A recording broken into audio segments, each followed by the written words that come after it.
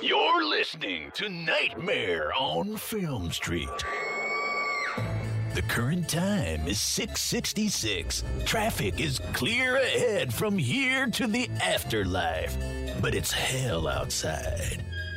For the next hour, you're on Nightmare Time. So, let's give a grave welcome to our hosts, John and Kim.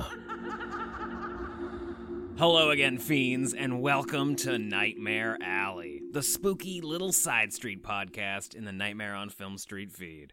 I'm John. I'm Kim. And we are joined today by the Addams family, being filmmakers John Addams, Toby Poser, Zelda Addams, and Lulu Addams.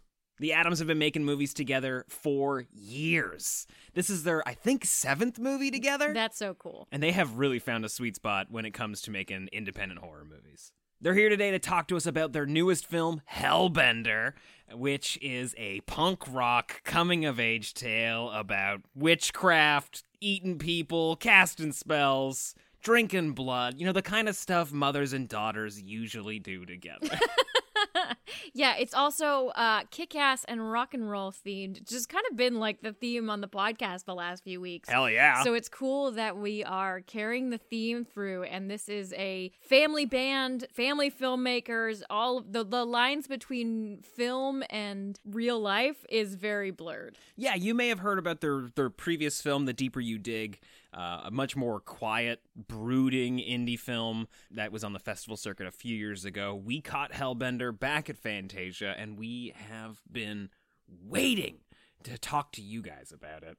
We're not going to spoil anything here on the podcast. We don't really get into too much detail, but we do talk to the Addams about their development process, where the idea came from, what making movies with your family looks like, because I'm sure if you just decided to make a movie with your family right now, it probably wouldn't go so smooth. There are very few families where that would actually fucking work. Right? They're the coolest. And we really think you're going to enjoy Hellbender. It's on Shudder right now, so feel free to watch the movie before you listen to the interview, or listen to it now for a little bit of background. Like I said, we don't get into any spoilers. We do talk a little bit about the special effects, which is true. Which Yeah. may or may not be spoilery. We're not going to get too detailed into the context of it, but more the execution. One quick thing before we get into the interview, there were some technical issues at the very beginning, so we start by talking with Toby and John. You will hear Zelda and Lulu come in halfway through because the Wi-Fi in their apartment wasn't working, and they had to go outside with their cell phone to actually join the Zoom call, so just a heads up for that. But without further ado, enjoy our interview with the Addams family, and here is the trailer for Hellbender.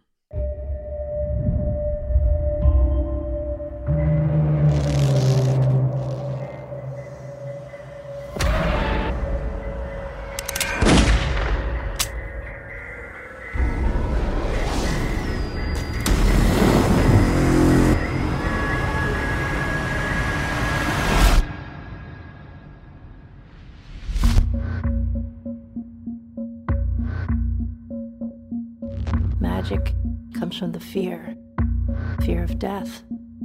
Every living thing has it. The more fear pumping through the blood,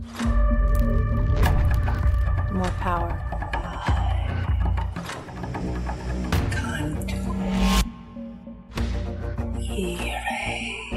Made a worm.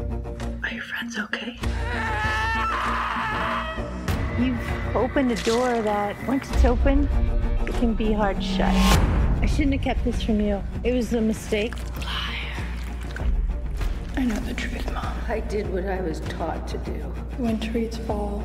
Fall eats summer. Summer eats spring. And spring eats winter. What do you smell? I smell a man. You know why we're called Hellbenders? Because we're feared.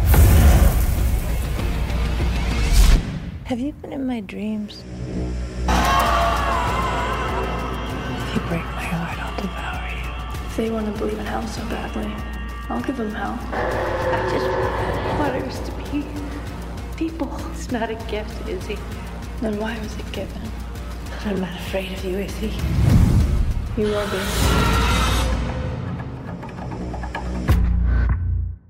I'm sure you guys are busy, so we can get started, and Lulu and Zelda can jump in whenever they show up. That's totally fine.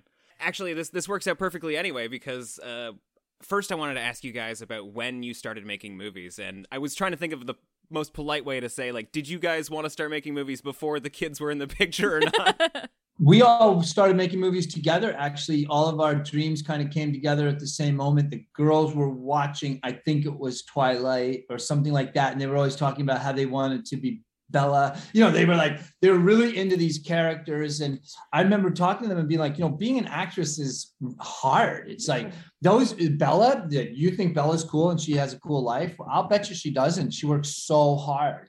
And they were still like, yeah, but we want to be actresses. And Toby kind of was having trouble with getting roles and stuff because Hollywood doesn't understand how the beauty of all women, they anyway. Right, exactly. And I had been on a TV show and I kind of really loved the production side of it. Like I was getting to talk to the cameramen and the women and the the sound people and the producers. And I really liked that part of it. And so all of our dreams kind of came together right at the right moment. Also, as technology got cheap enough where we could buy a Canon 5D and like a Sennheiser mic for the whole package for under $3,000. And suddenly we could shoot high quality, at least to us, high quality movies. So we bought this RV and hit the road together and made a movie called Rumble Strips where we didn't know anything. And it's really good that we didn't know anything, because if we had known what we didn't know, we never would have done it. And no, we all grew together. It was pretty cool. So what's the? I haven't seen Rumble Strips. What's the story of that, and where did the idea come from? It's funny. It actually came, the very first film we were going to make was going to be a ghost story, like a Western ghost story. Right. And we realized at the time we didn't really have the means to pull off a Western. So we said, let's just contemporize it. So it was about a mother and her two young children. At the time, the girls were 6 and 11 when we made this first film. The mother and father has died. And so the mother has been selling weed in Northern California and she gets busted. And so while she's awaiting sentencing, she takes the kids on this road trip. Yeah, and it still was going to be a ghost story where they go on the road trip, but something horrible happens when they meet a creepy stranger who actually kills them. And so we started shooting it and we were having such a good time. One day we're driving and John's is just like, I don't want to kill the kids. I'm like, I don't want to kill the kids either. So it turned into this kind of beautiful story about their last hurrah before she goes to prison. It was wonderful. That's so cute, though.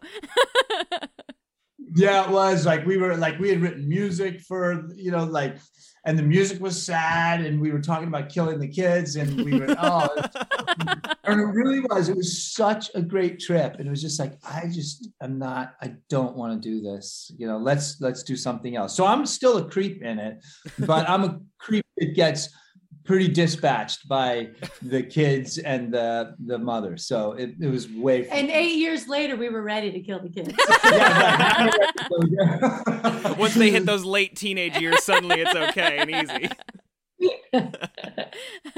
And so, like, I've talked to you guys before, and it seems like you're always writing stories that are based on your own life. Like, these are always sort of, in some way, portraits. Was that always the goal, or is it just sort of a happy accident?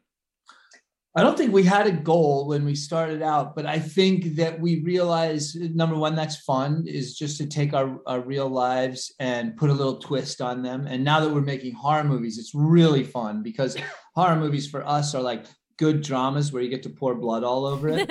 And it's really, the horror community has really welcomed the idea of exploring family values and family dramas, and they've just been wonderful.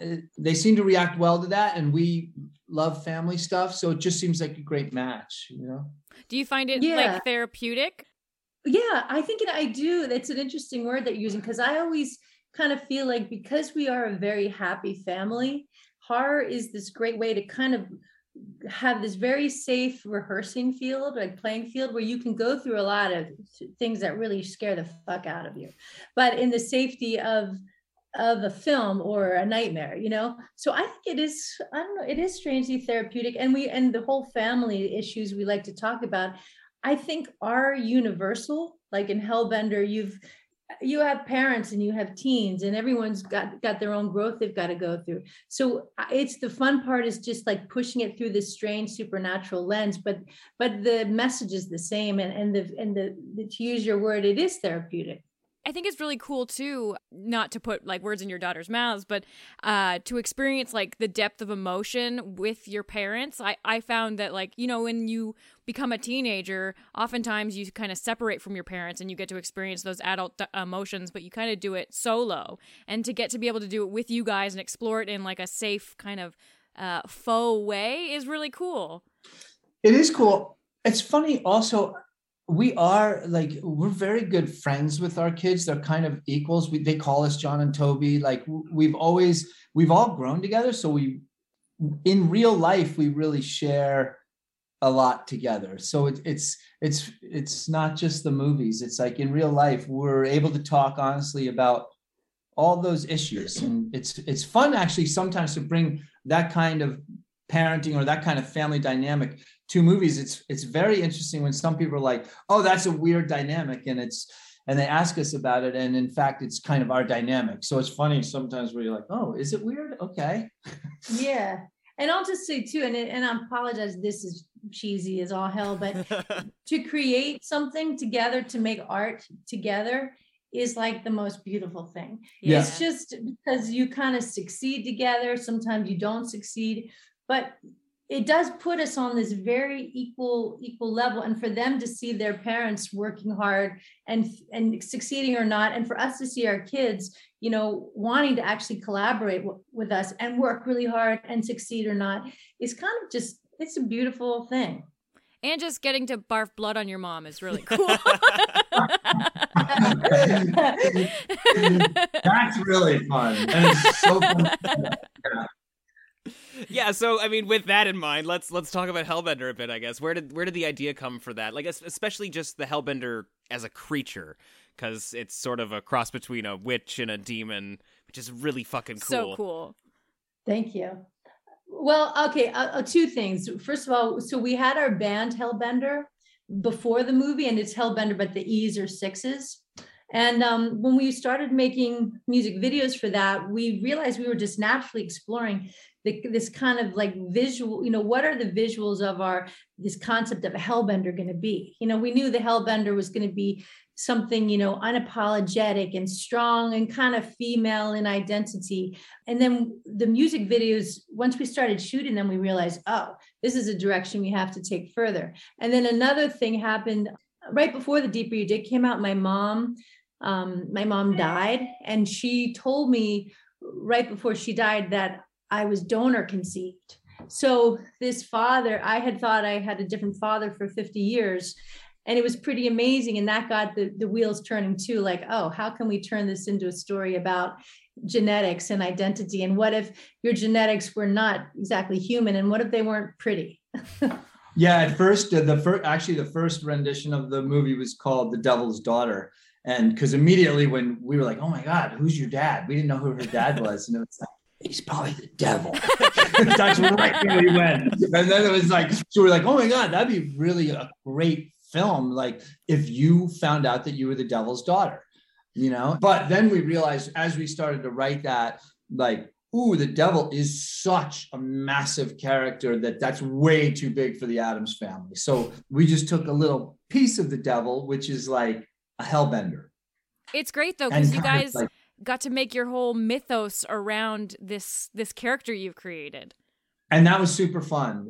And we sat around a lot of dinner tables talking about the rules of a Hellbender. What are the rules? Like, what's the myth?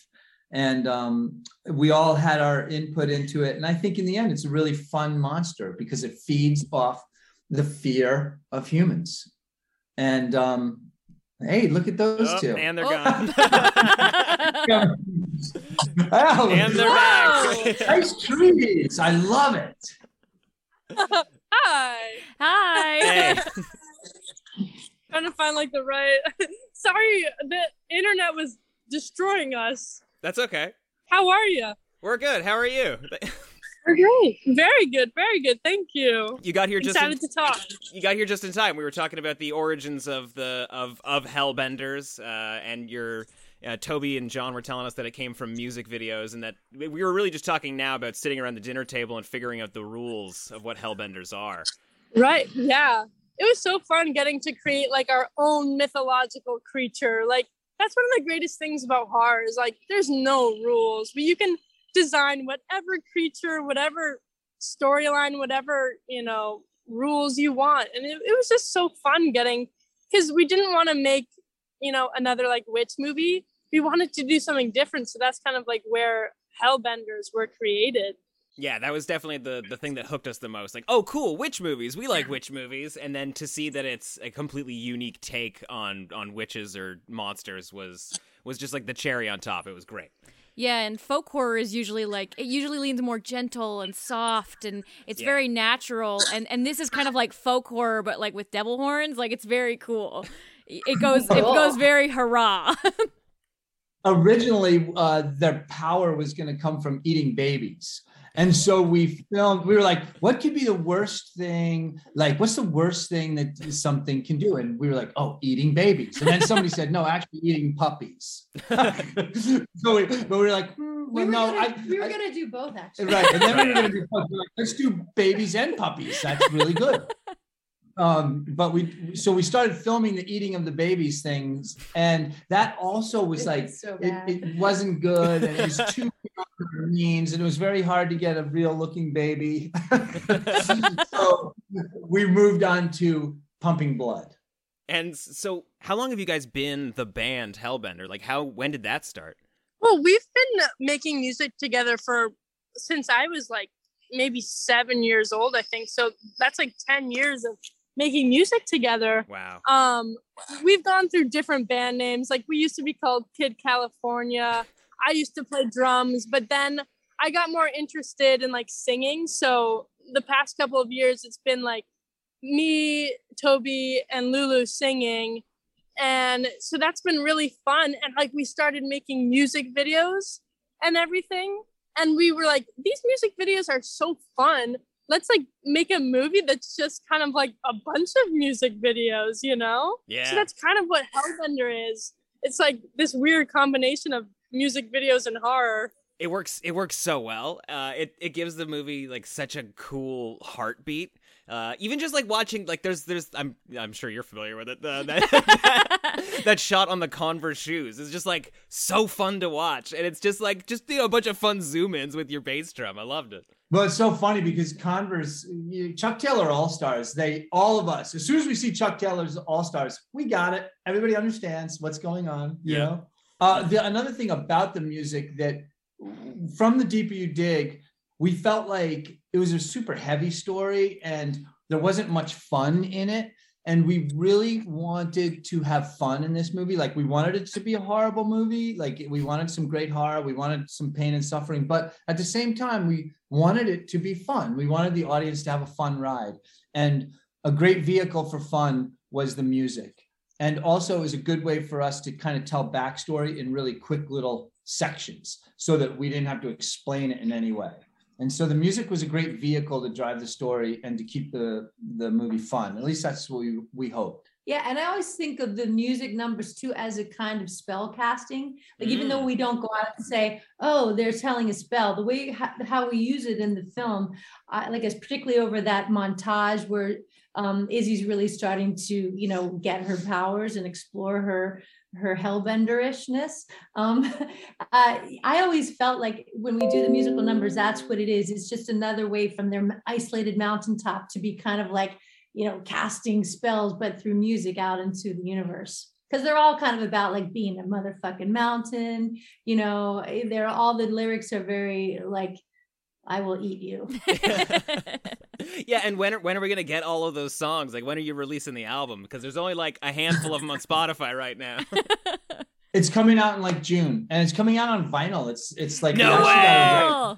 That's awesome. We got like a record deal from this company called Ship to Shore, and they're really cool, really nice, and they wanted to put out the soundtrack. And so what we did was we added on the vinyl album all the songs that kind of hit the floor, because we had written 20 something songs for the film. Wow. And I think there's only 14. And so we added everything. So it's a really fun album. Wow. This is like a huge benefit to having like Fast and Heavy, right? Because you can get 22 songs on a vinyl. Exactly. It's so true. Like I grew up on punk rock and hardcore, and you know, it was like the album was over in 12 minutes. Yeah. And it had 26 songs. Yeah, nothing turns me away from a new album fast enough than when I see that there's only 8 songs, but it's an hour and a half long. I can't do it. Oh my God. Neither can I. And it's so funny. That's our rule, is like when we write songs, it's like it has to be under 2.5 minutes. It has to be. That's awesome. Is that sort of approach similar to how you are shooting the movie as well? Like, do you do like not single takes, but like as few takes as possible, or do you guys shoot over and over and over and drive each other crazy? Well, a lot of times we're shooting like in the winter or in the cold. For some reason, we're just drawn to shooting in like the coldest weather ever so that we can suffer. But so we definitely try to nail it as soon as possible, but we don't shy away from repeating it again. There are a lot of times where it's like one more time, and that turns into like 15 more times, but it's okay because then we get it. And when we don't get it, we don't shy away from doing it again. That's one of the great things about like being a family and like shooting where we live, is that we can like go home, put it onto the computer, and if we don't like it, we'll just go outside and shoot it again that day or the next day. Damn, you're really making a strong argument for just being the person who does everything on set. Like, rather than trying to find a team, just figure out how to do it with, you know, free labor, your kids. Exactly. So in terms of like long takes and hard days, Lulu, was there that scene where you're getting eaten and you're severed in half? Was that a really long day? Did you have to stay? Was that practical, by the way? Were you in a table where it's just sort of faking it? Oh, you know what? That is one of the best story ones to tell. That one was true method acting through situation. I was miserable. And that helped me get through all those Scream Queen things, because I didn't grow up, you know, like crying a ton and being I did scream a lot as a kid. I was known for that. But in that scene, we were shooting out on this beach that slowly went out into the ocean. And so it was just kind of wet sand for a while. And, you know, we had this white cloth that we could really blend into the environment super easily, like a green screen. It was getting wet and muddy, and I was supposed to be there, you know, in my bikini. And it's, I think, November, December. Oh, no. Freezing. And so I would do runs, but, you know, it's not like we have like this crazy set, or we rented the house closest to it on the beach. So mom and dad just have a ton of towels, and I go in the car and put my toes right on the heater as long as I can. And then when they call me, I run out, get on there. And within, 15 minutes, or take the shot again, or, oh, that we were in the same place, or Zelda was also lying in a really funny position at the bottom of my legs, and I'm there in my bikini like, oh. So it was the best part of the story is when the wave came. Oh, yeah. A big wave came, and it was right under me, and I was, honestly, it was so funny, I couldn't help but laugh, because it was. We have a video. We have a video. A real Pacific Northwest sneaker wave came. She was on the beach. We were filming, and a sneaker wave came, and suddenly she was in 3 feet of water on that table, and we were all the rest of us were running with all the cameras. Like, good luck, Lulu. They just left you behind. Protect the gear. Thank God she was over 18 and an adult. And a surfer. Right, and a surfer, and a tough girl. John, you should tell the story of how you did the effect of her body cut in half when you were getting footage. Tell that.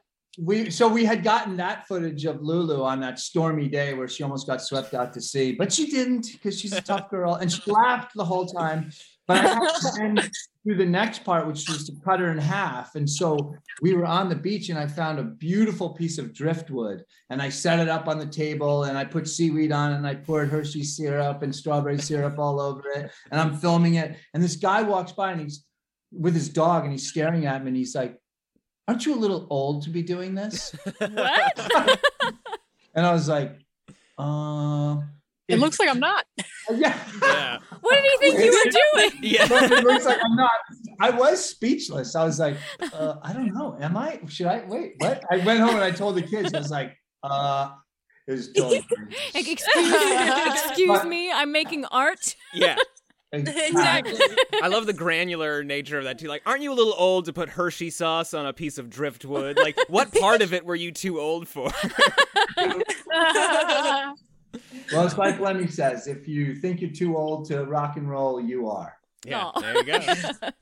And like that's something that like we were talking about that a little bit before Toby and Zelda got on, Lulu and Zelda got on the call. Sorry, about just like how everybody sort of looks at your life as weird, but like it's just natural. Like I really think that it can take a long time to sort of work into a lifestyle that's weird compared to other people, and I think that. You guys are like I'm pointing. You don't even know who I'm pointing at. I think Zelda, Lulu, you guys are way ahead of everybody else because it's not like until you get into like your 30s that you realize I can just do whatever I want. Like you guys have kind of been doing that your whole life. I hope you know how lucky you are. We've been weird since we were born because our parents are weird too. No other example. A funny story about that was in our first festival. It's our movie Rumble Strips. It was filled with curse words by a 5-year-old kid, and somebody raised their hand and they said, "Zelda, I would really like to know what you think about all the inappropriate language in the film." And she was like, "Which language is that?" And that pretty much explained it all. They just grew up. They were like, "What's inappropriate about anything here?" That's great. So how have things changed from filming Rumble Strips to filming Hellbender? Like I'm sure, like obviously, more of you are behind the camera at this point, but like how have the dynamics on set evolved? Who's the hardest to work with?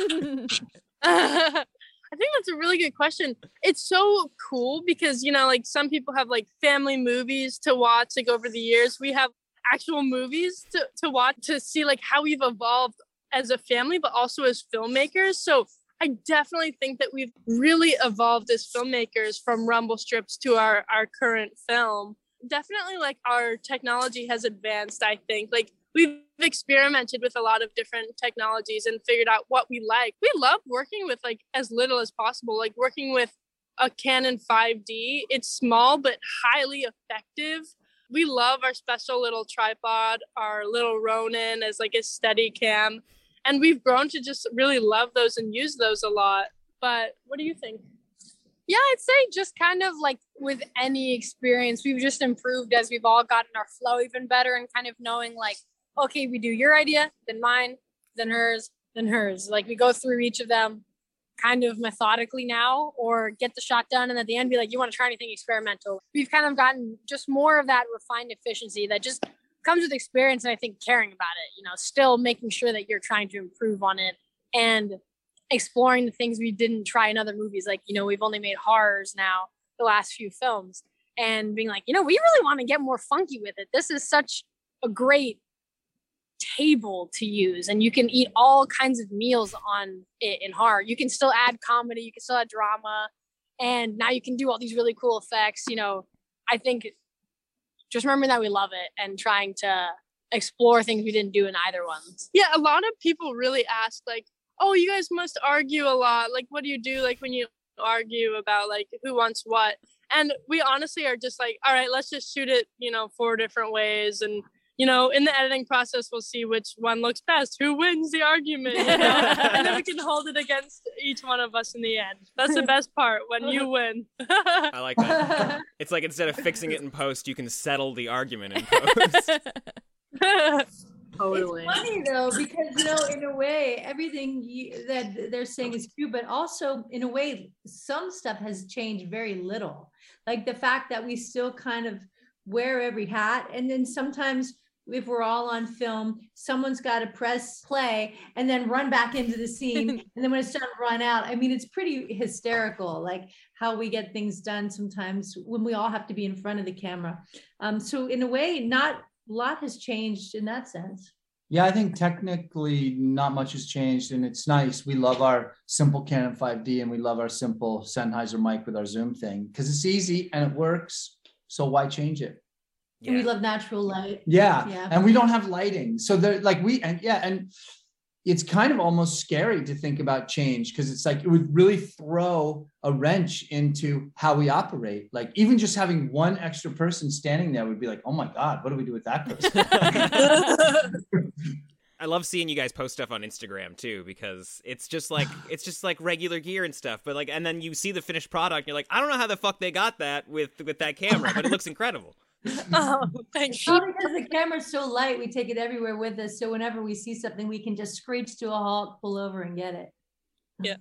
Is that mostly what you did when you were filming Hellbender? Because I think last time we talked, you mentioned that it was right around the beginning of the pandemic, and you guys just sort of took off, and you were just shooting anywhere you thought looked good, I guess.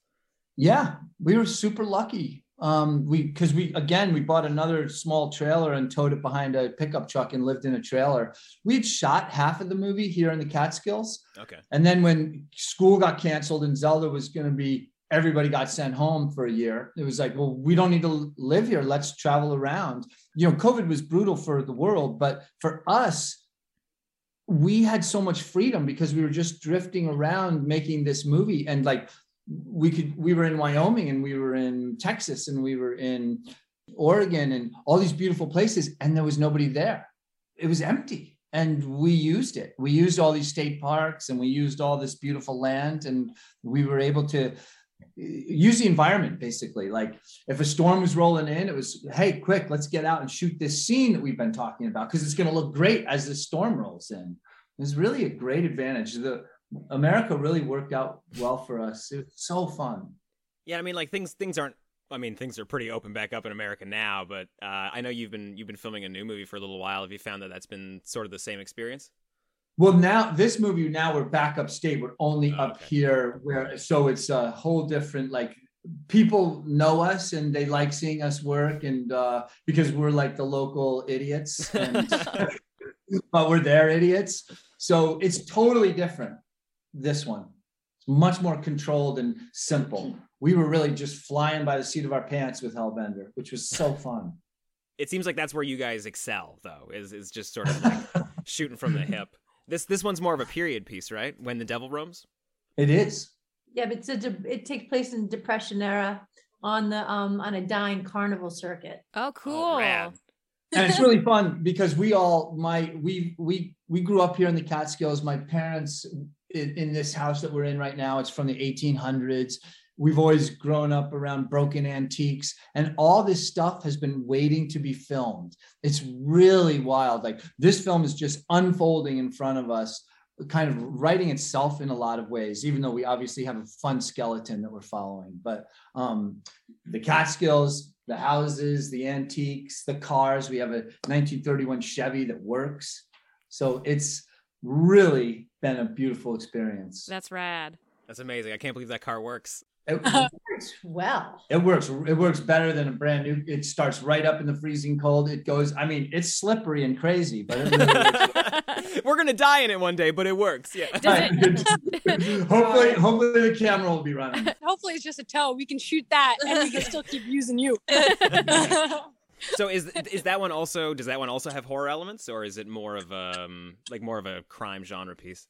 Yeah, we're gonna explore body horror with this one. It's kind of a cross between Bonnie and Clyde and Frankenstein. Fuck yeah, rad. We're so glad that you say fuck yeah, because we just had kind of like because of Hellbender, we've had some business meetings with kind of Hollywood type people, right? And this one producer was like, we told him what we were filming, and he's like, well, that'll never sell. Period and pieces and horror are dead in the water. No one's ever going to buy that. And it was like, wow. Shut the fuck up. Yes.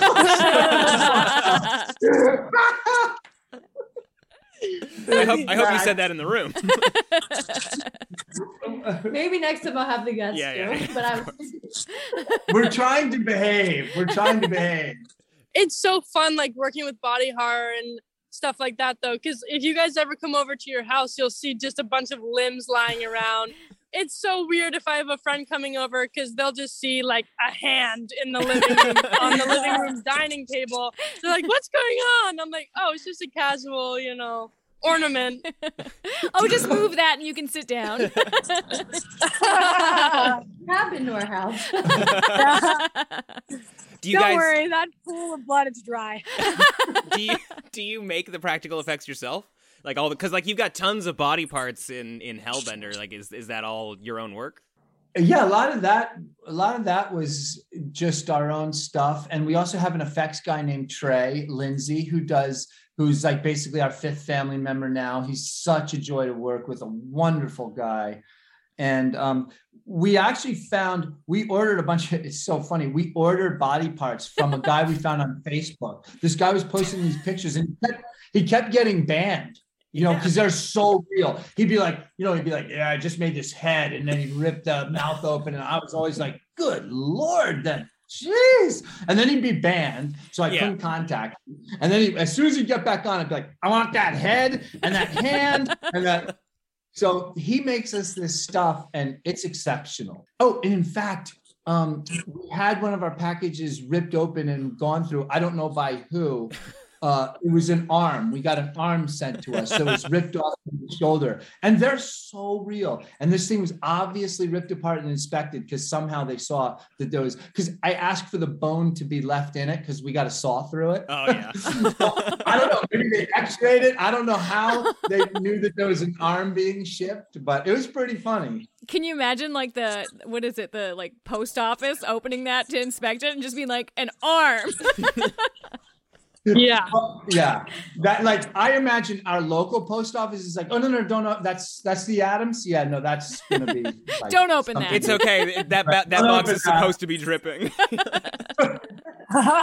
Oh, that's great. So the other thing I really want to commend you on is the really gross tunnel that's at the end of the movie. When we first saw this back at Fantasia, it was like a week after we saw Fear Street. I don't know if you guys watched that on Netflix last year, but they have like a witchy, gooey tunnel, and it's nothing compared to yours. How big was that actual tunnel that you had to crawl through?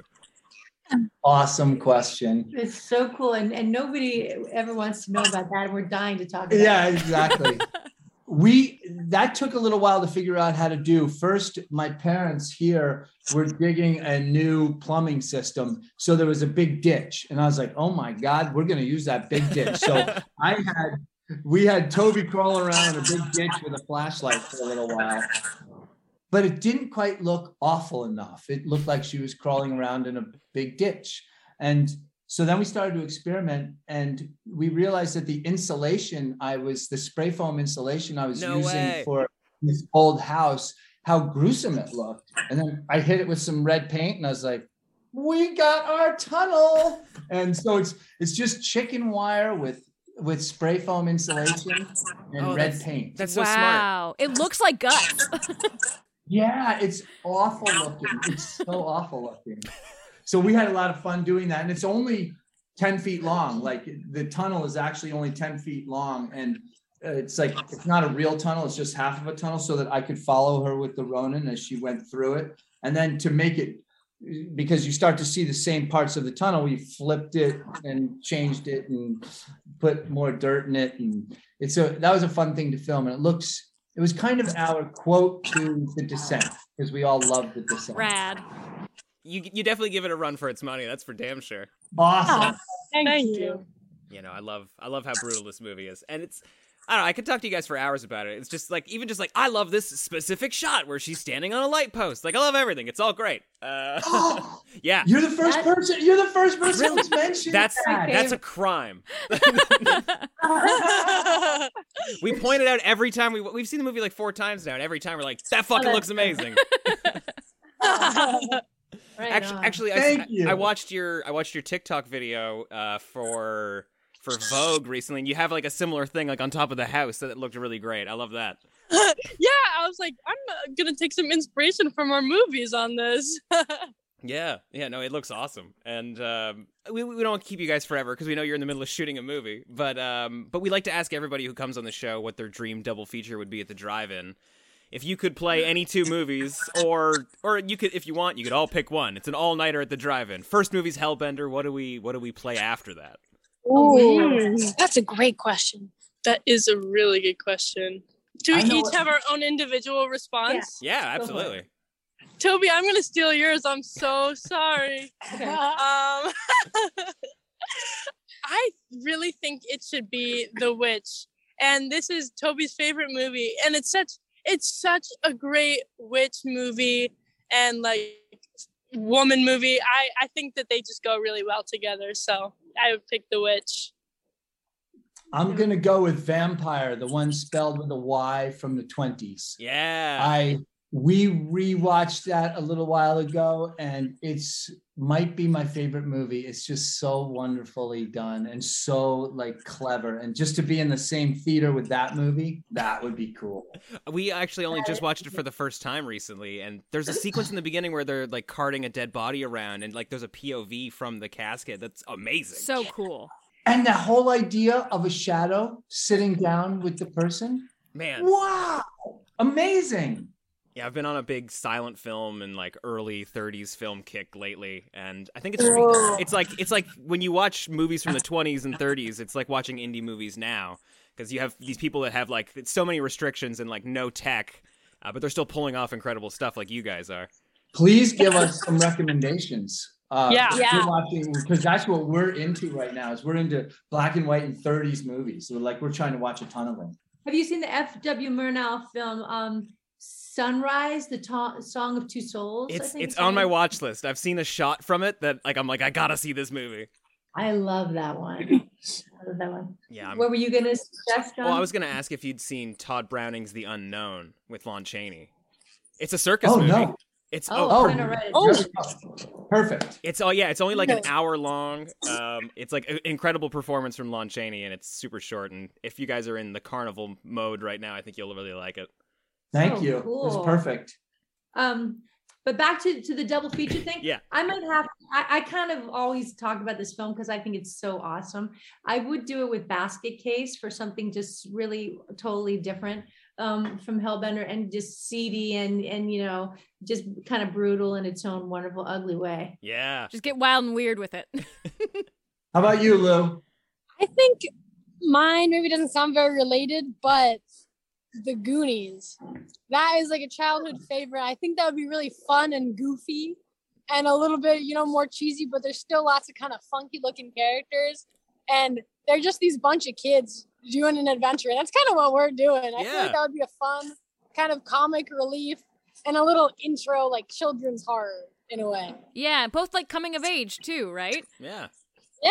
Right. Yeah, that's a good point. Yeah, that's what I meant. What about you guys? What would you play for Hellbender? Oh, shit. That's a great question. Damn, I don't.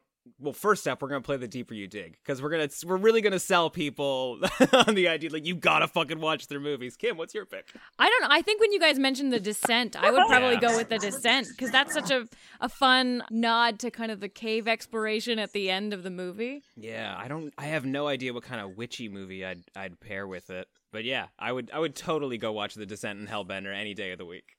Oh, cool. Yeah, that's great. I would love to be in a theater with that movie and those powerful women. That is such a great movie.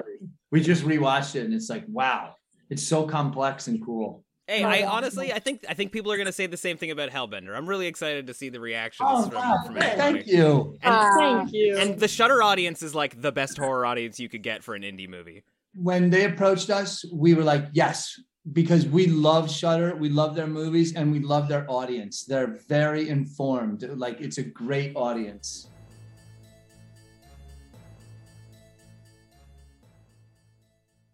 Thanks so much to the Addams family for joining us, all of them for joining us and sharing a little bit about their movie Hellbender, which you can check out on Shudder if you haven't already, because it's on there right now.